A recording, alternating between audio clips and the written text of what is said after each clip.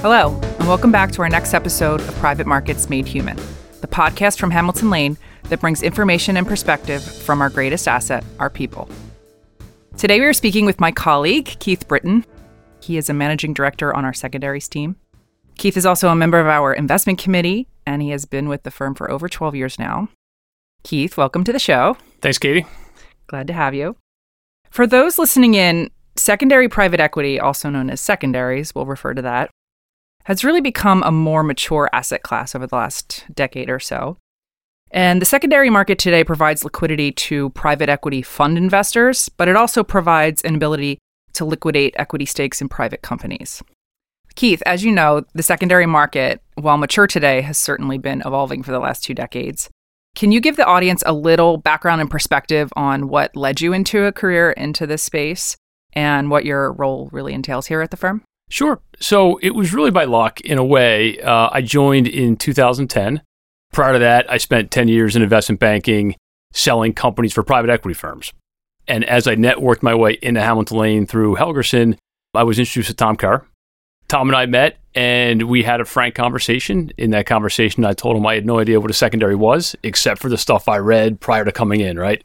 And at that point in time, in 2010, there was really no press around secondaries. It was really small in the industry and as an asset class. But as we began talking, there was some overlap between what I'd done previously in terms of valuing companies, in terms of structuring transactions, negotiating transactions. And we both decided to take a risk on each other. And here we are 12 years later. And it was, when you think back to 2010, coming out of the GFC, or I guess you were still sort of in a downward period, but you had essentially $10 billion of secondary volume. Compare that to over $100 billion today. So it was super small industry. People used the secondary market back then when they were distressed. And that is basically how you use the secondary market. And then as we were coming out in 2010, 2011, you tended to see pension plans and other organizations massively overallocated to private equity because they had very thin bands of targets for their private equity allocations. That created a wave of secondary selling in 2011, 2012. And if you remember back then, the government was also doing stress tests at banks. The conclusion of that was basically banks could no longer own commitments to private equity firms. It was called the Volcker Rule. It's actually a funny story. In our New York office, Paul Volcker used to have an office down the hallway from our office. And I remember passing in the hallway one day. He did not look at me at all. But as we crossed each other, rather than saying hi, I just said thanks. Right? It was a tremendous boom. His rule was a tremendous boom in volume because banks had to sell their commitments. And so that created more volume. And then as time went on, more and more LPs saw that occurring and realized they too can use the secondary market to their benefit. So a lot has changed since 2010. I think we often joke there was probably 5 of us on the secondary team back in 2010. We had just raised a $600 million fund, Fund 2. And I don't know if there was a pecking order in terms of investment team, right? But I would be safe to say we were probably on the bottom of the pecking order, right? Right. GPs didn't want to talk to us. LPs didn't want to talk to us. No one knew what a secondary was. Fast forward to today, and it's a much different environment. Yeah, the team has certainly grown, and it's been a really exciting area. I think even this week we heard the largest ever secondary fund was announced. It's pretty incredible these days. So back in the summer, you also recorded an excellent webinar on trends and opportunities in the secondary market, and that's on our website for those who are interested.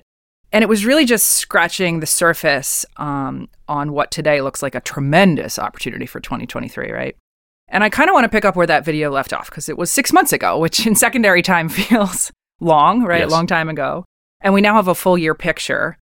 You've been on the front line of all that, and despite what we've heard is a lot of supply, not a lot of deals have gotten done. Maybe that's anecdotal, but could you give us your perspective on what Hamilton Lane saw during the last 6 months and some of the key themes we saw coming out of the 2022 data?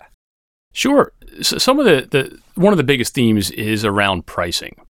When you rewind to 2021, pricing on the secondary market was fairly high. It was probably at or near an all-time high.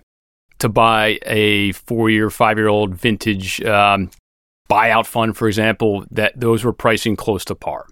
When 2020 hit and as 2020 progressed, more volatility under the market, more macro uncertainty under the market, distributions weren't as robust, NAVs were not being written up. And so buyers, us and the industry basically placed a risk premium in their secondary underwriting. And what you saw is pricing get much better from a secondary buyer's perspective. So take that same fund that you could have bought last year in 2021 for near par, you're probably buying that for 80 cents, 85 cents, 87 cents at a much better discount. That has been a theme for sure. A second big theme sort of revolves around volume, and it is the undercapitalized industry that we're in right now. So you're right, last year or 2021 or 2022, we saw over $250 billion of secondary transactions, and the industry closed about $100 billion.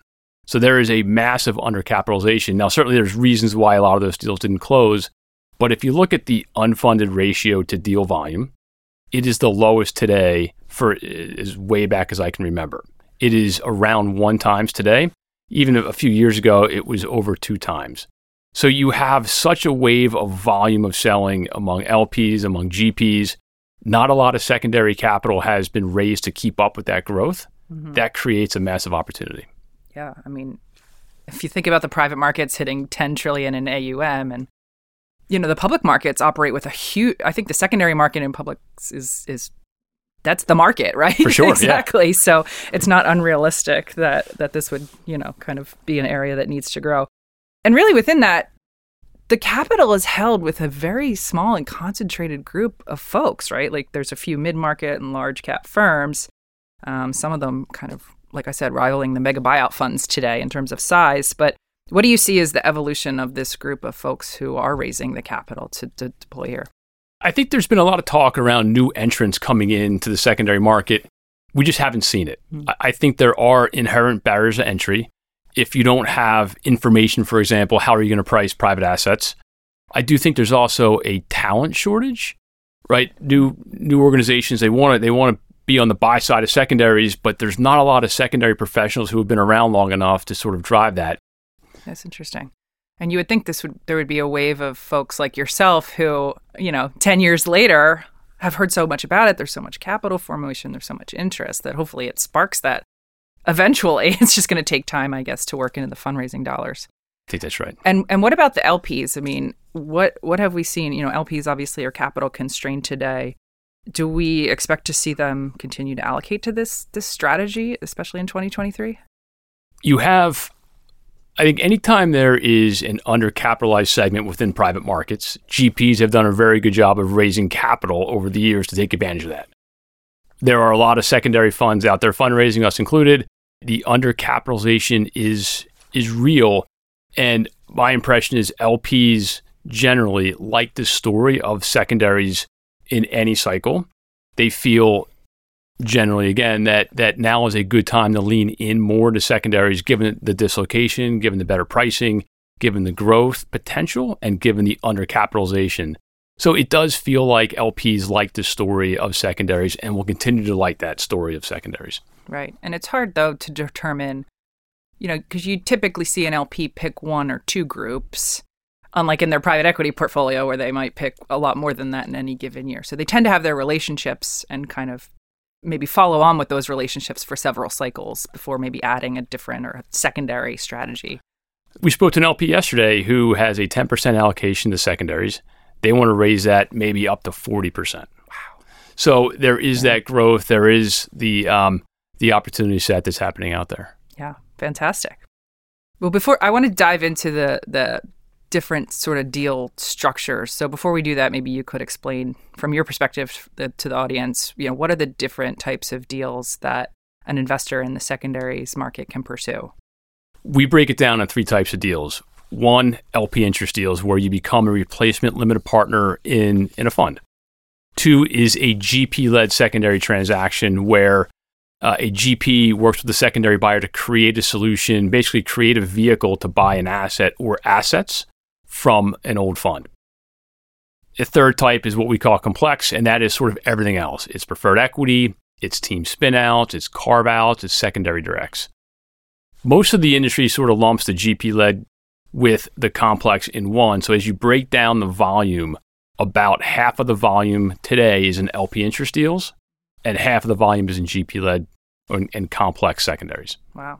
good 50-50. What's interesting about that, if you look back at 2021, for example, the deal volume that got closed in the GP-led category was bigger than the entire secondary market was just 4 years ago. Wow.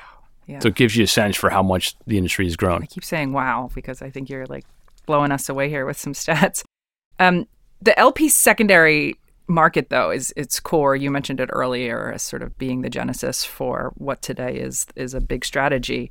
Is this type of market environment better suited for those LP-led transactions, just given the public market volatility? You've got to be careful in any environment. I would say what is driving LPs to sell today is more the overallocation issue. Today, compared to coming out of the GFC, however, LPs have become, and smartly so, they have increased their allocation bands to asset classes. So some LPs are way above their private equity targets, even though those targets today are much wider. So that is forcing some LPs to sell. I think what you saw back in 2021 and beyond was just portfolio management. Given where pricing is today, which is, call it a much bigger discount, you tend to see LPs selling because they have to or need to, rather than portfolio management. So it's a good time to be a buyer because discounts have widened and you can be much more selective over the types of funds you want to buy into. I see. Okay. Well, that's interesting. So a lot of the LPs that are transacting today sort of have the gun to the head almost, maybe not quite that extreme. But, and I'll make up the stat, like a huge majority of LPs have never undergone a process of selling. So do we expect this to kind of continue with newer groups doing this? And maybe a second part to that question is, what does this process look like? If I'm an LP looking, how do I even get started thinking about going through this process? What we saw last year was of all the LPs that sold, about half of them were first-time sellers. That is phenomenal, right? It just gives you a sense for how new in the grand scheme of things this industry is. If you are a first-time seller, you can hire an investment banker or a broker, right, to sell your LP interest.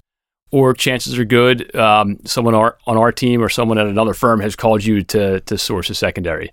So there is a high chance that you are sort of aware of what to do because either bankers or buyers are calling on you.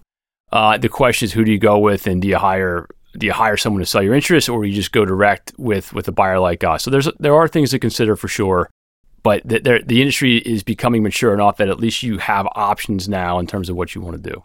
But what are buyers looking for if I'm selling? Are they looking for more buyout today? Are we waiting for the 1231 stats? Like, what is a buyer looking for from a seller, an LP seller today? We're all deal junkies, right? For sure. So we're looking to find the best risk returning funds that we can buy. What we're looking for is timing is less relevant to the buyer. We can transact at any time.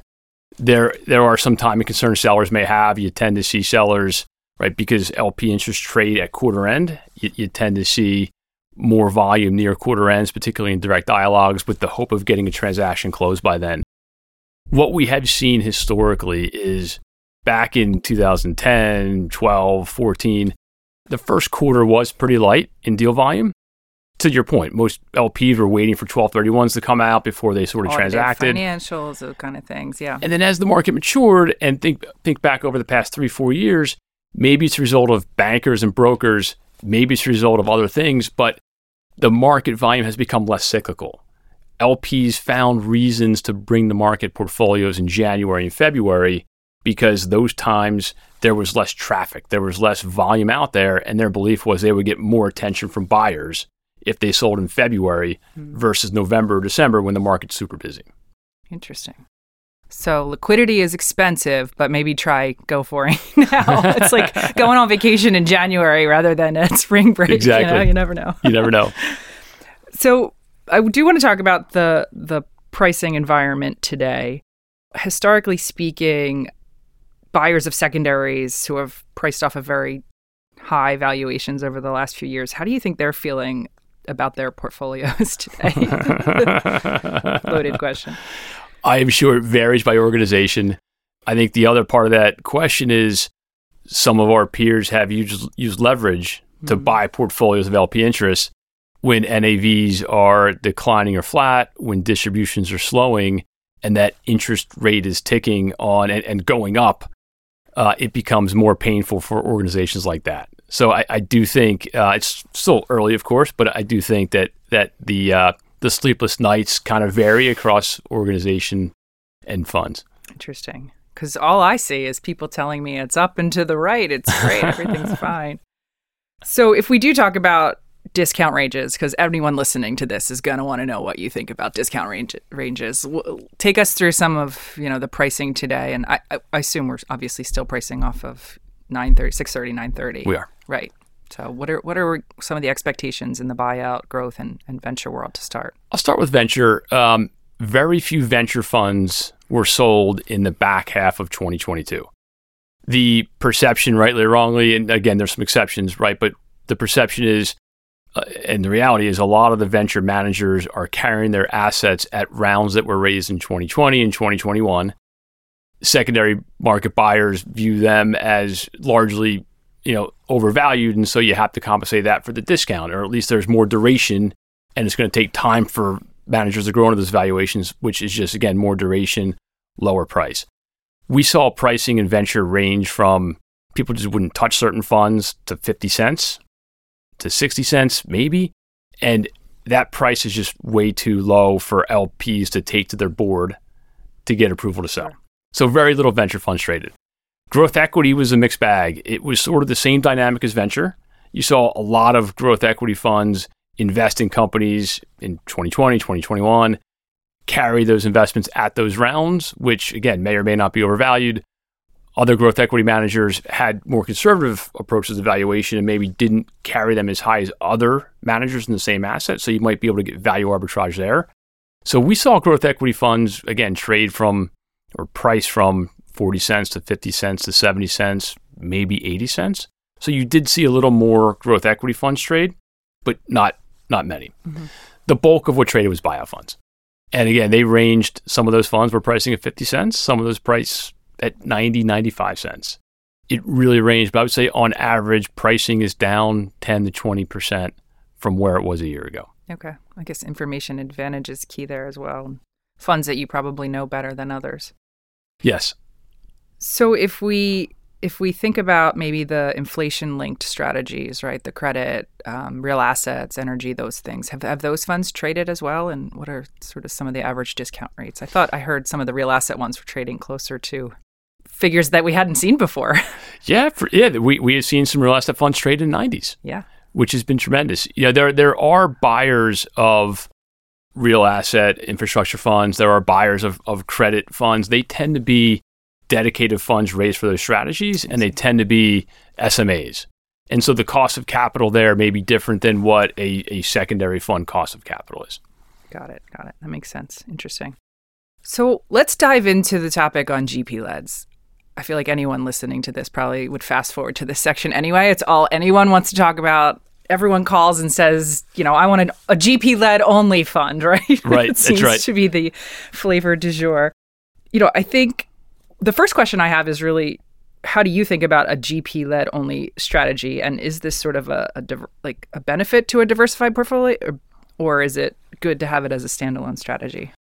There are some funds that were raised just to do GP-led transactions and just to do single asset deals within GP-led transactions. So those types of funds, for example, may invest in 10, 15, 20 single asset deals, almost like a co-investment fund. And so it is a much different, a fund with that profile is a much different risk perspective and a profile perspective than a secondary fund that invests in LP interest only, for example, right? Mm-hmm. And then their strategies all in between. I think the way that we look at it is that adding both LP interest and GP-led transactions into one fund can provide nice diversification benefits. And it also allows you the flexibility to toggle into and out of LP deals or GP deals, whatever the market gives you. So if you look today at buying an LP interest in a fund at a price of 80 cents and compare that to a GP-led deal where all GPs want to take a price of par to their LPs with no discount, we're seeing many more opportunities in the LP interest market today that are attractive than we are on the GP-led market. 2 years ago, it was the opposite. Yeah. And that may change 2 years from now. So having both types of transactions and being able to do both gives you the benefit And it doesn't force you just to do every deal in the GP-led market that comes across your desk because you have to. That's interesting. I'm curious to dive into that. Like, why is that the GP-leds, in terms of, the best things we're seeing, like, is it because the trophy assets have already traded? Or is it most of what we're seeing are the stressed assets now? Like, what is driving that? It's a combination. I would say the general premise is you have general partners when they want to do a GP-led deal, their ask normally is par or something else. And the valuations of private markets haven't come down, right? And so it is hard in a lot of cases for secondary buyers to get comfortable with the price of par. There are certain situations where you can, but there's a lot of macro risks. There's a lot of valuation risks. If the GP marked up their asset tremendously, and if alignment is bad and the reasons for doing a GP-led aren't quite there, then that might create a deal that gets shelved. So there's a lot of things that go into that, and it varies by time. Are we seeing more GPs similarly to the LP side that maybe hadn't done one before? This is sort of their first toehold into the GP-led market? We have. Yeah. We have. Yes. We looked at some of the GP-led deals that were launched in March through August of last year, and there were 50 transactions launched. 25 of them have been pulled. 11 of them are still in flux, right? They might get pulled. They're going through iteration 2 or 3 of that GP-led and may never get done. So it gives you a sense for the deal failure rate in the GP market today. And a lot of those were either price or quality. So Keith, if I put my LP hat on here, we instinctively don't like to do more work than we have to do. We don't like complexity. We don't necessarily have the teams to be able to evaluate these deals that come to us from our GP partners. But there are considerations for, both selling and rolling over. How do we think about LPs kind of rolling into these, I don't know if they're trophy assets or whatever, just new structures? What is our general advice to LPs who have to kind of make a quick decision in a tough market? It is a quick decision. Usually it's a 20-day decision. What we have seen in GP-led deals is 80% usually sell into the transaction. And there's a lot of reasons for that. For most LPs, it is a new investment decision. And you have to take it to your committee. You have to get approval. You have to do the work to do that. And a lot of LPs just aren't staffed to do so.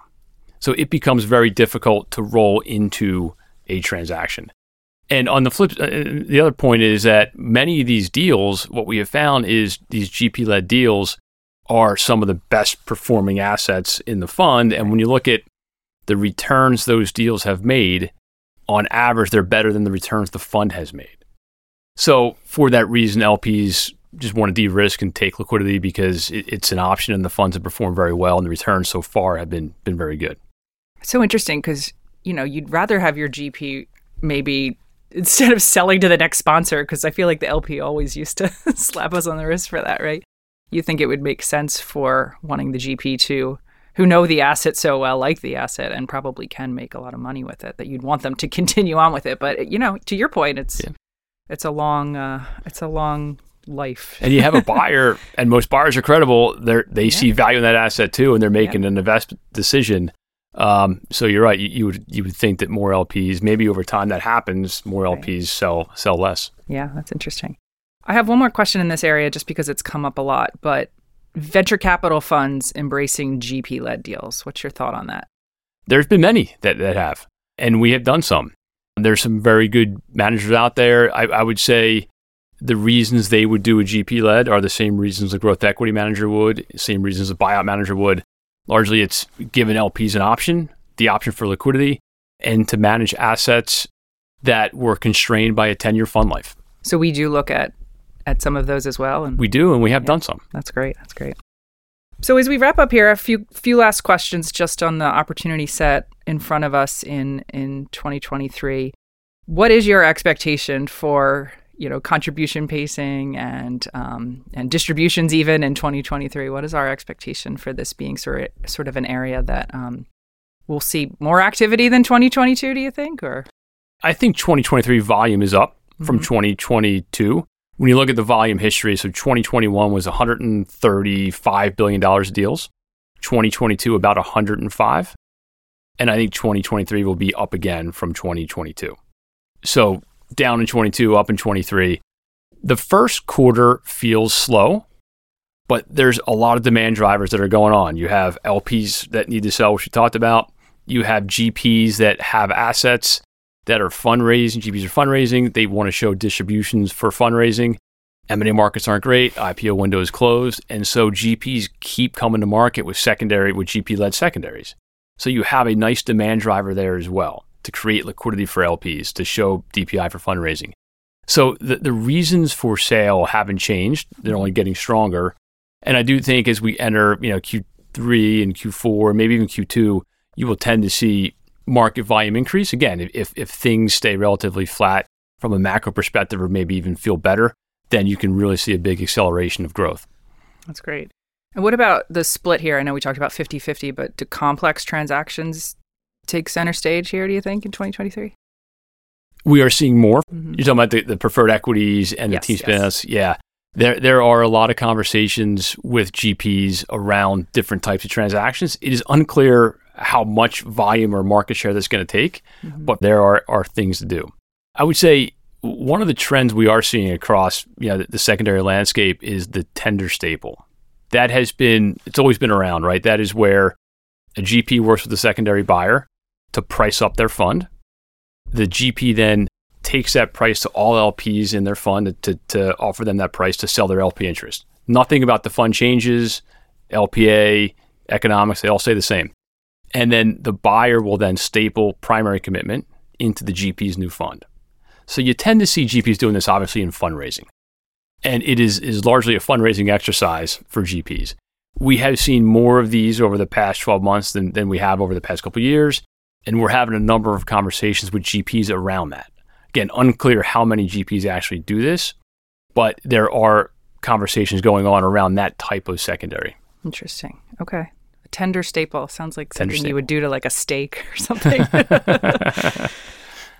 Are there any perceived threats to the growth of the secondary market, like the SEC or pullback in fundraising largely? Anything you're worried about? It feels like the biggest threat to just growth would be, again, the can fundraising keep up with the opportunity set? Mm-hmm. It hasn't been able to so far.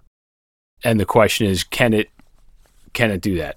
And that will depend on a lot of things. It will depend on the secondary funds and the returns and the opportunity set continuing where it is and the demand drivers translating into actionable secondary deals. But that could limit growth of the opportunity set is the fundraise aspect. And what about from a return perspective? We talked about this a little earlier, but a lot of things have gone up and to the right lately, right? And I know obviously we expect secondaries to be a top performing strategy over the next cycle, but is this an environment where maybe the you can tell the difference between a top performing and a average performing fund? Or are we still on a good ride here for a few more years?